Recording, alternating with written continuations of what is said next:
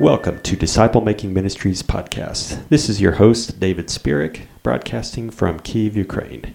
This is a missionary podcast dedicated to multiplying disciple-making movements internationally. Our vision is to finish that disciple-making movement that Jesus started and commissioned to his followers. Our mission is to engage, establish, equip, and empower believers everywhere to start their own disciple-making movements among family, friends, neighbors, co-workers, classmates, and in churches.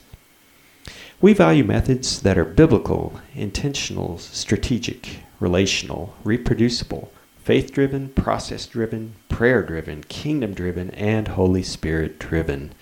We'd like to hear from you, so send us an email to let us know who you are and where you're from. If you have a particular comment or idea for a topic or guest speaker, then feel free to share that with us too. You can find our contact information on our website at www.disciplemakingministries.org. Thanks for listening to our podcast. I'll return in just a few moments with today's main topic. I'd like to take a few moments to share what God has been doing here at Disciple Making Ministries. In January of 2016, God gave me a vision to start a disciple-making movement from Ukraine. I spent hours praying and researching about how to do this effectively. I found some disciple-making curriculum online on the internet, and I asked the author for permission to translate that material into Russian language, which he gave. That research eventually turned into a 12-week seminar entitled The Process and Principles of Disciple Making. Then in March, God opened a door of opportunity for me to teach this seminar in a local Ukrainian church. In just 3 months of pouring my life into these young people, I witnessed a huge leap forward in their spiritual growth.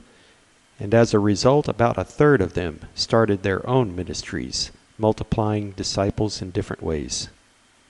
So then God gave me an idea to expand this audience to the internet. In May, I launched a website dedicated to expanding disciple-making movements internationally.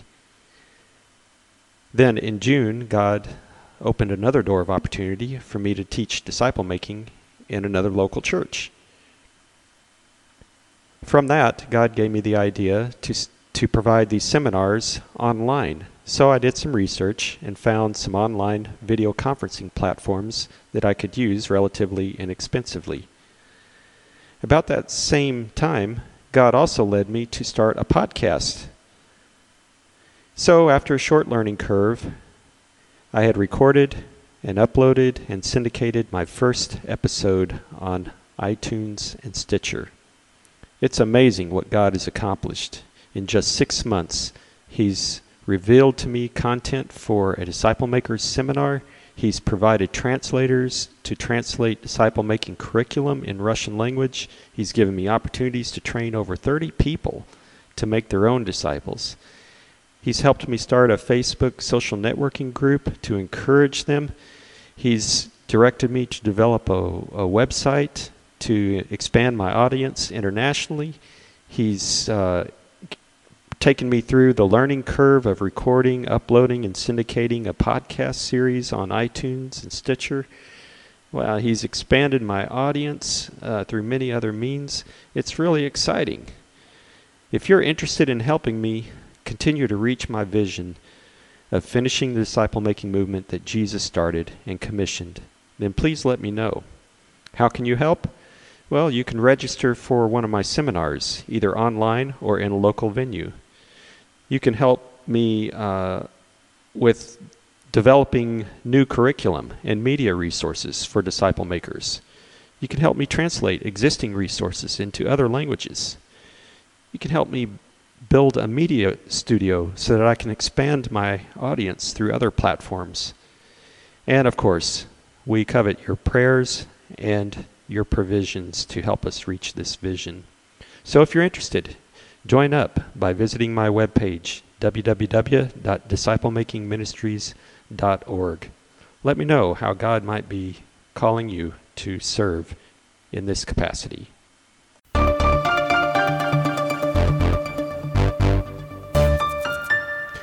Thanks for listening to Disciple Making Ministries podcast. In the previous episode, we answered the question, why disciple making ministries? You know, in a time when there are so many ministry models out there from which to choose, such as the traditional church or the seeker-sensitive church, the attractional church, the emergent church, business empire church, the end times ministries church, why return to a first century model of making disciples?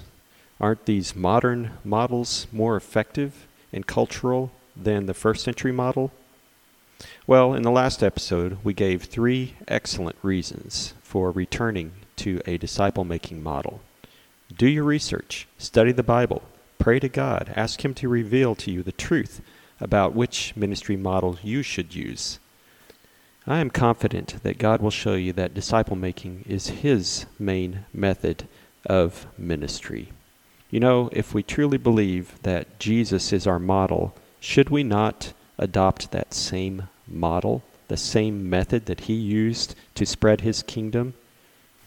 God sent His Son, Jesus Christ, as an incarnational, relational, transformational, and redemptive model that we too should use. And then God sent His Holy Spirit to empower Jesus' disciples to be witnesses, also using the same model. So instead of why disciple-making ministries, the question should be, why not disciple-making ministries? In today's episode, we want to ask and answer a second question. What exactly is disciple-making ministries? You know, if you ask 10 believers to define what it means to be a disciple, you may receive 10 different answers. Some may say that discipleship is accepting a religion. Others may say that discipleship means attending some kind of church. Some may say that discipleship means accepting a set of doctrinal positions. And others may say that discipleship means attracting large crowds for evangelistic purposes. Well, if you do a word study in the Greek on the word disciple, you may define discipleship as being a learner or a follower. However, if you carefully examine the life of Jesus' disciples, your definition will probably need to broaden. It is true that the disciples were practically involved in all those areas. The disciples of Jesus were followers of the Master. They were learners. They were living in community. Jesus taught them life lessons, and they adopted a new set of beliefs.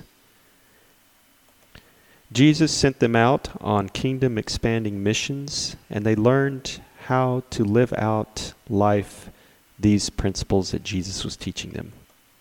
So, disciple-making ministries involves so much more than a trite dictionary definition. If we were to boil down disciple-making into one phrase, it might be something like this. Disciple-making is a process of growing spiritually until you are reproducing the same process in others. Someone once summed it up in this way, saying, discipleship is living to learn and learning to live like Christ did. This idea of spiritual maturity is found all throughout the New Testament. Let me read to you Ephesians chapter 4, verses 11 through 13. And He gave some as apostles, and some as prophets, and some as evangelists, and some as pastors and teachers, for the equipping of the saints, for the work of service, to the building up of the body of Christ, until we all attain to the unity of faith and the knowledge of the Son of God, to a mature man, to the measure of the stature which belongs to the fullness of Christ. Again, in Colossians, he mentions maturity, Colossians 1:28. He is the one we proclaim, admonishing and teaching everyone with all wisdom, so that we may present everyone fully mature in Christ. So, discipleship is a process of spiritual maturity until people are reproducing that process in others. You know, everyone goes through stages of maturity. There's no concept in the physical or spiritual world where something is born as an adult. You don't find this in any practical organisms. Plants are born as seedlings and they have to grow up. Fish are born as babies. Birds of the air are born as babies. Animals of the land are born as babies. Humans are born as babies. And the same is in the spiritual realm. So when humans are born again spiritually, they are born as infants and not as adults. Before becoming a spiritually fruitful tree, you must first go through a process of spiritual growth. The Apostle John understood this need for spiritual growth, and he described at least 4 stages of spiritual growth. I turn your attention to the book of 1 John chapter 2, verses 12 through 14, where John writes, "I am writing to you, little children, because your sins have been forgiven you for his name's sake. I'm writing to you, fathers, because you know him who's been from the beginning. I'm writing to you, young men, because you have overcome the evil one. I have written to you, children, because you know the Father. I have written to you, fathers, because you know him who has been from the beginning. I have written to you, young men, because you are strong, and the word of God abides in you, and you have overcome the evil one." John introduces the first stage of spiritual maturity in verse 12. He uses the word translated here into the English as little children, but that word actually comes from the Greek root teknion. That word literally refers to newborn infants who have just had their umbilical cord cut. John goes on to describe this first stage of spiritual maturity in verse 12. He uses the qualifying phrase, "Your sins have been forgiven for his name's sake." So these types of believers are like newborn babies. They have received the grace of God through faith in Jesus, and they have received the Holy Spirit, but like newborn babies, they can do little more than cry for assistance. They are practically dependent upon parents to feed them and to care for them. Now, those of you who are physical parents probably understand what I'm talking about. Think of all the time and energy and resources you poured into helping your little babies mature to the next stage of life. You had to feed them, you had to change their diapers, you had to teach them how to stand and walk. You had to communicate a lot with them and ensure them of your love. You had to meet their every need, sometimes being interrupted in the middle of the night to take care of them. Similarly, spiritual infants will also need a lot of attention and care in order to move them on to the next stage of maturity. You will have to keep these children very close to you and protect them from harm and nurture them along the way. John writes about the second stage of spiritual maturity in verse 13. He writes, "I've written to you, children, because you know the Father." Now, in the English language, this word children sounds the same as before. But if you're reading the Greek, you will discover that John actually used a different word, paidion. And the meaning becomes more clear when you read the next qualifying phrase, which states, "Because you know the Father." Taking this evidence together, we gain a clearer picture of this second stage of spiritual maturity. This stage is about children who have developed an awareness of their relationship with the Father. They are like elementary school children. They are in need of family and community in order to influence them on to the next phase of life. They've moved beyond milk to solid food. They are able to move around by themselves without help. They are able even to perhaps feed themselves and perform personal hygiene. But they are still in need of training, correction, rebuking, and teaching in righteousness. they are still heavily dependent upon parental relationships to help them move to the next level. It's like children who are out on the playground. As a parent, you give them certain boundary levels in which they are able to freely roam, but you're always still there to protect them from potential harm. John's third level of spiritual maturity is found in verse 13. He addresses this stage actually twice using the same Greek word, neaniskos. And this Greek word literally means a young man. John qualifies this stage with certain phrases. He says that the young man has overcome the evil one, and then in verse 14 he says the young man has become strong and the word of God is abiding in him, and again he has overcome the evil one. So in this stage of spiritual maturity, a young person is able to maintain a personal relationship with God without outside help.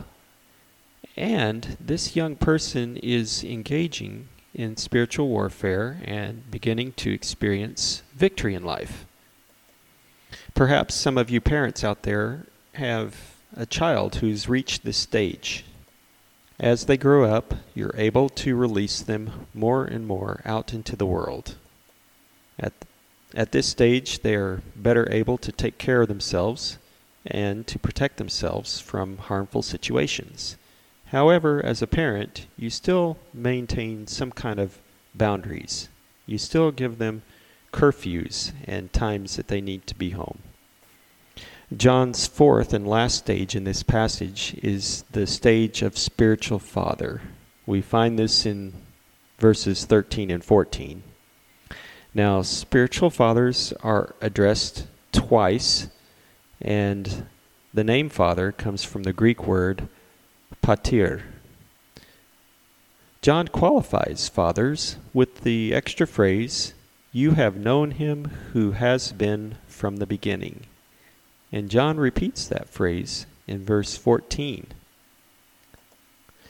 Now, spiritual fathers are those who demonstrate real marks of spiritual maturity. They have demonstrated a level of stability, and they deserve the respect of others. They are not simply people or believers who've warmed a pew for the past 30 years. You know, spiritual maturity has nothing to do with the amount of time you've been a believer.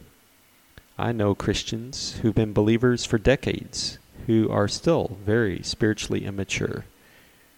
But I also know Christians who have been believers for just a few years, who demonstrate Christ-like character in community. So spiritual maturity does not have anything to do with age. It also does not have anything to do with your particular set of spiritual gifts. I remind you that the Corinthian church was greatly gifted with spiritual gifts. They were able to speak in tongues, they were great leaders, they had words of knowledge, etc. But they behaved as mere children in their church community. They were divisive, they were argumentative, boastful, undisciplined, and proud people.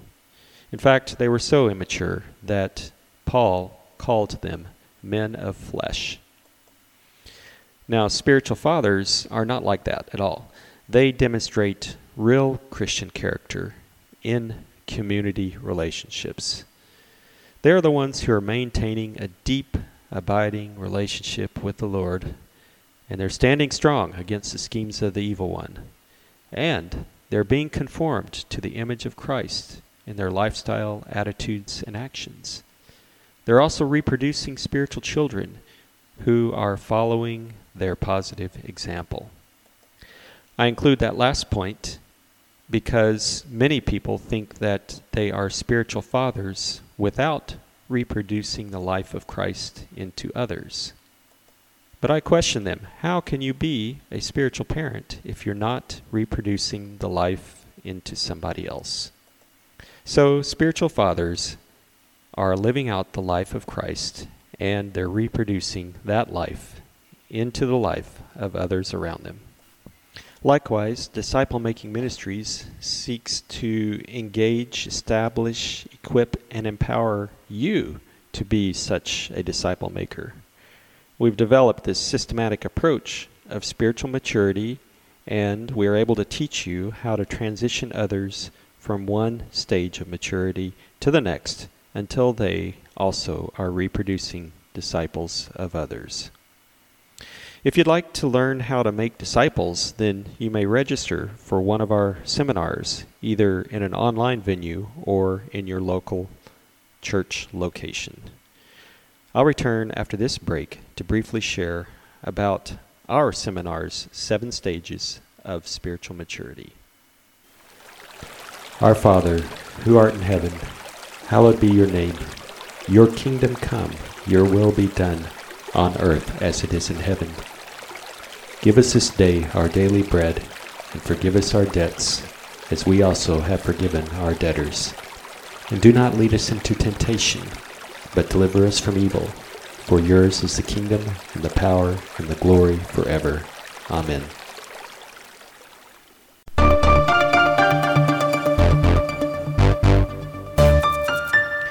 Welcome back to Disciple Making Ministries podcast.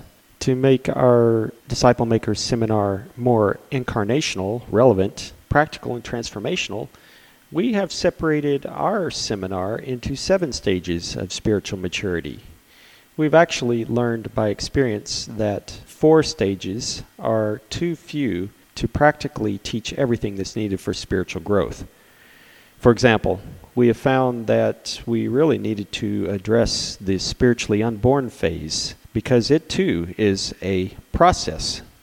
It takes time to move someone from being a hardened unbeliever to accepting Christ to actually having faith that results in new birth. There are many who think that they're saved because of tradition or culture, but who have yet to experience that new birth by faith in Jesus Christ. We've maintained John's infant and children stages of spiritual maturity, but after that we decided to divide or separate the other 2 phases into 4. So we divided the second 2 phases into youth, adult, parent, and grandparent phases. You see, we found that youth are not completely ready for adult roles and responsibilities. Likewise, adults are not completely ready for parenting roles and responsibilities. Parents are not completely ready for grandparenting roles and responsibilities. Each stage has a unique nature and a unique objectives to fulfill. So here are our 7 stages of spiritual maturity. 1, the spiritually unborn. 2, spiritual infants. 3, spiritual children. 4, spiritual youth. 5, spiritual adults. 6, spiritual parents. And 7, spiritual grandparents. We feel that these 7 phases naturally mirror the 7 physical phases of maturity, and therefore they are very practical, relevant, and transformational. To find out more about these 7 stages of spiritual maturity, you can go to our website at www.disciplemakingministries.org and register for one of our Disciple Makers seminars. And there we will teach you more about these 7 phases and how to transition someone from phase to phase until they're reproducing spiritual fruit of their own. Let's consider stage number 1, the spiritually unborn. How would you characterize the spiritually unborn? Well, they are ignorant of God. They have a lot of misunderstandings. They may even be rebellious, and they are living in unbelief. They may show disinterest in spiritual things. They probably are denying Jesus, and they're probably living more like the world than like Christ. Some objectives that you can have in order to transition these people from the spiritually unborn phase to the spiritual infant phase is you need to help them develop an awareness of God. You need to present a clear presentation of the gospel. You need to help them understand the meaning of that gospel and to evaluate their place in that gospel message. They need to have a positive attitude towards the gospel and to understand their personal sin, and then to make a personal decision that leads to repentance and true faith and new birth in the Holy Spirit. Allow me to read 2 verses that are related to spiritual unborn. John chapter 3, verses 5 through 8 says this: Jesus answered, "Verily, truly, I tell you, no one can enter the kingdom of God unless they're born of water and the Spirit. Flesh gives birth to flesh, but the Spirit gives birth to spirit. You should not be surprised at my saying you must be born again. The wind blows wherever it pleases. You hear its sound, but you cannot tell where it comes from or where it's going. So is everyone born of the Spirit." Then 1 Corinthians chapter 2, verses 14 through 15 reads like this: "The person without the Spirit does not accept the things that come from the Spirit of God, but considers them foolishness and cannot understand them because they are discerned only through the Spirit. The person with the Spirit makes judgments about all things." One thing we've learned is that if you don't move them from being spiritually unborn to being spiritual infants, they will never have the capacity to understand spiritual truth and to grow and mature. Now let me describe the second phase of spiritual maturity, which is the spiritual infants. These types of people can be characterized as believers, but largely they are still ignorant of biblical truth, and they are still confused about certain parts of the Bible. Sometimes they also live independently from God, and they are very dependent on others to take care of them, and they live undisciplined lives. Well, what can you do with these people? How should you lead them forward and transition them to the next phase? The objectives for this phase is to care for them like a spiritual parent would for his children. You need to assure them of salvation. You need to teach them some basic doctrines or basic teachings from the Bible. You need to review the nature of God with them. You need to review the life of Christ with them. Help them understand their new identity as being new creatures in Christ. Introduce to them the topic of spiritual gifts so that they know that there is a future for them in the ministry. This phase can be characterized by a couple of verses. I'll first read from 1 Peter chapter 2, verses 2 through 3. "Like newborn babies, long for the pure milk of the word, so that by it you may grow in respect to salvation, if you have tasted the kindness of the Lord." And then 2 Peter 3:18, "But grow in the grace and the knowledge of our Lord Jesus Christ. To him be the glory both now and to the day of eternity. Amen." This spiritual infant phase requires that you teach them to long for the milk of the Word and to grow in the grace and the knowledge of the Lord Jesus Christ. If you'll build this foundation into their lives, then they'll be able to move on to the next stage of spiritual growth. Stage 3 is called the spiritual children stage of spiritual growth. Many in this stage still demonstrate characteristics of selfishness. They might lack community, and they lack love, and they are in need of teaching, of correction, rebuking, and training in righteousness. You see, they may have understood some doctrinal issues in their heads, but it has yet to seep down into their hearts to the point of that they are becoming more effective in ministering to others. So you'll need to establish them. You'll need to help them move truth from their heads down to their hearts. They'll need to be water baptized. They'll need to be established in community relationships. They'll need to deepen their love for God and for others. They'll need some additional teaching, correcting, rebuking, and training in righteousness. They'll need to start spiritual disciplines, habits such as regular Bible study, prayer, journaling, and so forth. They'll need to learn about their identity as a child of God. They'll need to become established fully in God's grace so that they can move on to the next phase. And you may even want to start teaching them about spiritual gifts in this phase so that they can learn how they can be used in the kingdom of God in the future. I'm reminded of two verses for this phase. The first one comes from Hebrews chapter 6, verses 1 through 3. Therefore, leaving the elementary teaching about Christ, let us press on to maturity, not laying again a foundation of repentance from dead works and of faith toward God, of instruction about washings and laying on of hands, and the resurrection of the dead and eternal judgment. And this we will do if God permits. Spiritual children should be moving on from those elementary teachings. They should be transitioning to a spiritual youth phase. Now let me read a second verse. 2 Timothy chapter 3, verses 16 through 17. All Scripture is God-breathed and is useful for teaching, rebuking, correcting, and training in righteousness, so that the servant of God may be thoroughly equipped for every good work. Now our fourth stage is the spiritual youth stage of maturity. Spiritual youth can be described as being God-centered and other-centered. They are often also action-centered. And sometimes they can become overzealous and overconfident.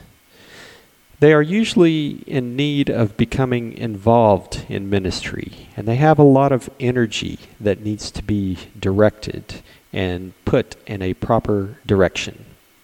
So they will also need to develop intentionality and strategy in their future ministry. So what do you need to do with the spiritual youth people? You need to engage them in personal responsibility, give them ministries to be involved in, strengthen their spiritual disciplines, help them to apply the reality of who they are in Christ to their life, help them develop a Holy Spirit-driven life, help them apply practical faith to life lessons, and to demonstrate Christian character in community relationships. And then you'll need to introduce them to spiritual warfare and to vision for leadership so that they too can stand strong and begin to advance forward in the kingdom of God. I'm reminded of two verses for this spiritual youth phase. In Galatians chapter 5, verses 16 through 17, it reads like this. So I say, walk by the Spirit, and you will not gratify the desires of the flesh. For the flesh desires what is contrary to the Spirit, and the Spirit what is contrary to the flesh. They are in conflict with each other, so that you're not able to do whatever you want. And then John chapter 16, verses 13 through 15 reads like this. But when he, the Spirit of truth, comes, he will guide you into all truth. For he will not speak on his own initiative, but whatever he hears, he will speak, and he will disclose to you what is to come. He will glorify me, for he will take of mine and will disclose it to you. All things that the Father has are mine. Therefore, I said that he takes care of mine and will disclose it to you. Now, stage 5 of our seminar is the spiritual adult phase. Now, the people in this phase are generally those who are feeding themselves spiritually. They are demonstrating a disciplined life. They have a certain level of discernment. They are exercising their spiritual gifts. And they are in the process of becoming more intentional and strategic in their ministries. So what do you need to do to help them get to the next stage of spiritual maturity? Well, they probably need to help them set appropriate goals and to strive towards excellence. You will probably need to mentor them and share some of your wisdom with them.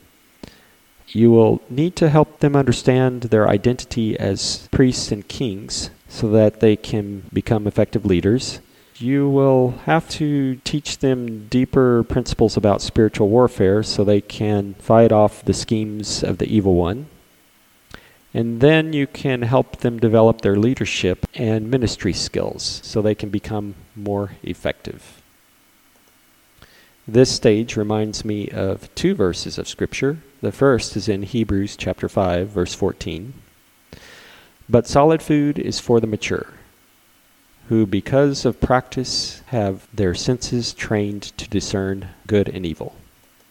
The spiritual adult is able to discern good and evil, and they're able to put these principles into practice. And then in Philippians chapter 1, verses 9 through 11, it reads like this: "And it is my prayer that your love may abound more and more with knowledge and all discernment, so that you may approve what is excellent, and so be pure and blameless for the day of Christ, filled with the fruit of righteousness that comes through Jesus Christ to the glory and praise of God." The spiritual adults are learning how to abound more and more in all knowledge and discernment, and they are living a life filled with the fruit of righteousness. Stage number 6 in our seminar is the spiritual parenting stage of spiritual maturity.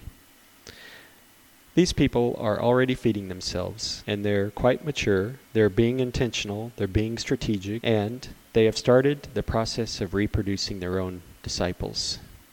Now they need to build teams and to begin to develop leaders. So what do you need to do to help them to reach the next phase of their growth?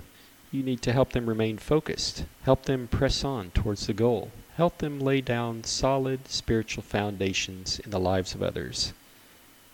You may want to develop an accountability partnership with them and help them to learn how to build effective teams and develop other leaders so that they can expand their influence. I'm reminded of 2 verses again for this stage of spiritual maturity. The first is in 1 Thessalonians chapter 2, verses 10 through 12. "You are witnesses, and so is God, how devoutly and uprightly and blamelessly we behaved towards you believers. Just as you know how we were exhorting and encouraging and imploring each one of you as a father would his own children, so that you would walk in a manner worthy of the God who calls you into his own kingdom and glory." This verse reminds us of what it means to be a spiritual parent. We have spiritual children that we need to take care of. We need to exhort them, encourage them, implore them like a father would, so that they could live upright, devout, blameless lives. The second verse comes from Colossians chapter 1, verses 28 through 29. "He is the one we proclaim, admonishing and teaching everyone with all wisdom, so that we may present everyone fully mature in Christ. To this end, I strenuously contend with all the energy Christ so powerfully works in me." In this phase, they are already producing more disciples of Christ, and they are building teams and developing leaders and expanding the kingdom of God. It's amazing how this phase can really produce a lot of spiritual fruit, multiplying it rapidly around the world. So you want your disciples at least to reach the spiritual parenting phase. And the 7th and last phase in our model is the spiritual grandparenting phase. These kinds of people you can easily recognize. They are sources of experience, hope, wisdom, respect, honor, stability, and strength. Wow, how in the world can you encourage spiritual grandparents? It may seem like a daunting task, but there are some things you can do.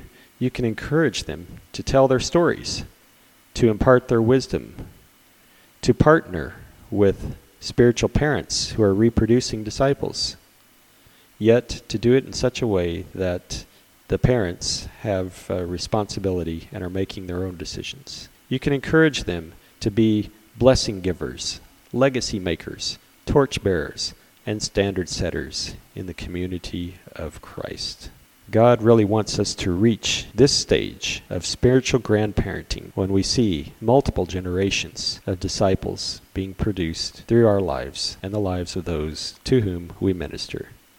In Isaiah chapter 46:4, it says, "Even to your old age I will be the same. Even to your graying years I will bear you.